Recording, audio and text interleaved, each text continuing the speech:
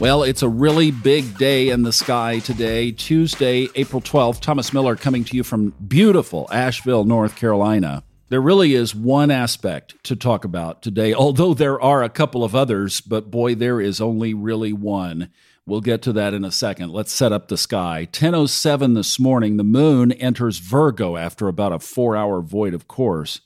And then tonight at 8:15 p.m. Eastern Time, the sun sextiles Saturn. That's a 23-degree Aries sun sextiling a 23-degree Aquarian Saturn. And while this is happening, so this is prior to the moon changing signs, it opposes Saturn and Mars in Aquarius as it is exiting Leo. If you hop over to the YouTube channel, I'll show you all of this on the chart, but the moon is opposite, so that puts the moon in a trine to the sun.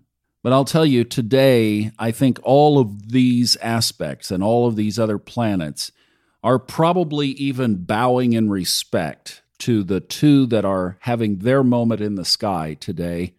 That is Jupiter conjoining Pisces at 23 degrees 58 minutes at 10:42 a.m. this morning. Of course, Eastern Time, and like I just mentioned, if you'll come over to the YouTube channel, we'll take a look at this. When the exact aspect occurs, it happens so appropriately in the 9th house, which is ruled by Jupiter. I've been spending a lot of time thinking about what to say about this aspect, and even as I'm recording this, I'm finding myself being quite emotional because another thing I'll show you on the video is the last time that these two were together in Pisces. The date was March 17th.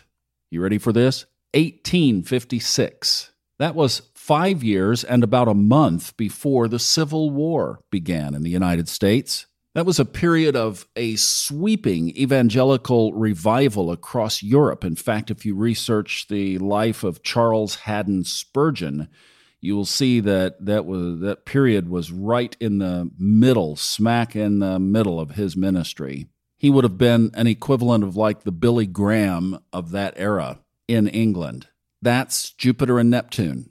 And I've thought that since we are under the Saturn and Pluto conjunction of January 2020, that the universe and the sky just orchestrated all of the magic of this. It still just blows my mind that we get Jupiter and Neptune together in Pisces a little over 2 years after we get Saturn and Pluto together in Capricorn. And you know, maybe it's appropriate on a day like today to go back and look at biblical analogies, but I'm thinking about the three magi astrologers, often known as the three wise men at the nativity scenes.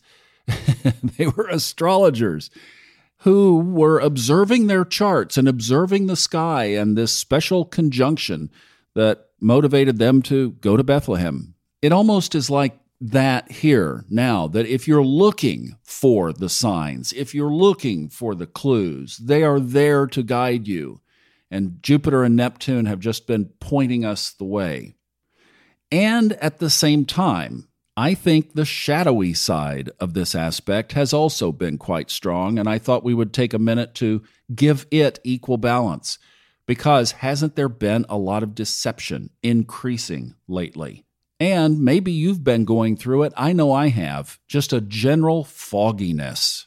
I know you have because I've heard some of you telling me that you have. And we see it in our Facebook group. So we know that you've been experiencing this, whoa, how do I get my feet on the ground here?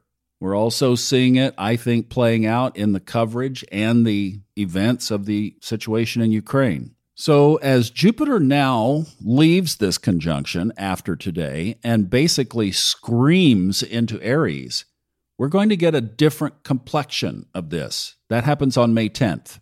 So we'll see a different side of Jupiter, maybe not so much magnifying those shadowy sides of Neptune. Will there be more clarity?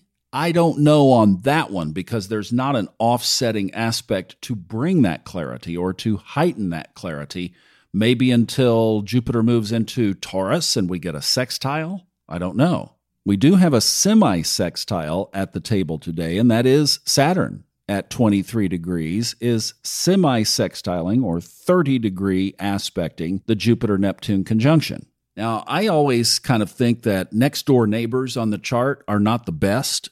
In other words, what is Saturn going to contribute to Pisces? But what this aspect could do is bring a little bit of grounding and stability, at least to the shadowy side of the Neptune-Jupiter conjunction. Could we say practical dreamers? Possibly.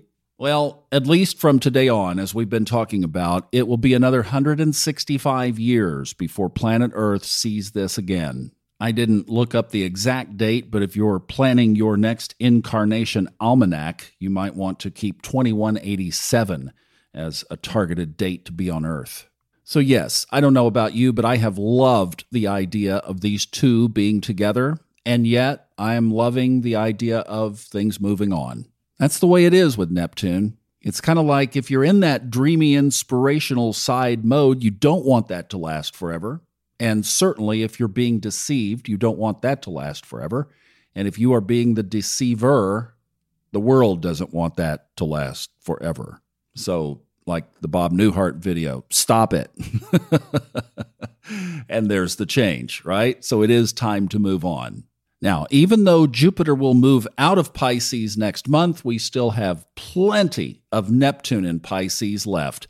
That runs all the way through 2026. So even though amplified under Jupiter, it still is going to be very much alive and just fine for the next 4 years. Regardless of your typical spiritual practice, I do hope that you'll sit in meditation today, or walk, or do yoga, or do something to acknowledge this very special day in the sky. Thanks for listening. Hope you have a great day. See you over on YouTube, and also we'll get some TikToks in here as well. Have a great one. See you back tomorrow. Bye-bye.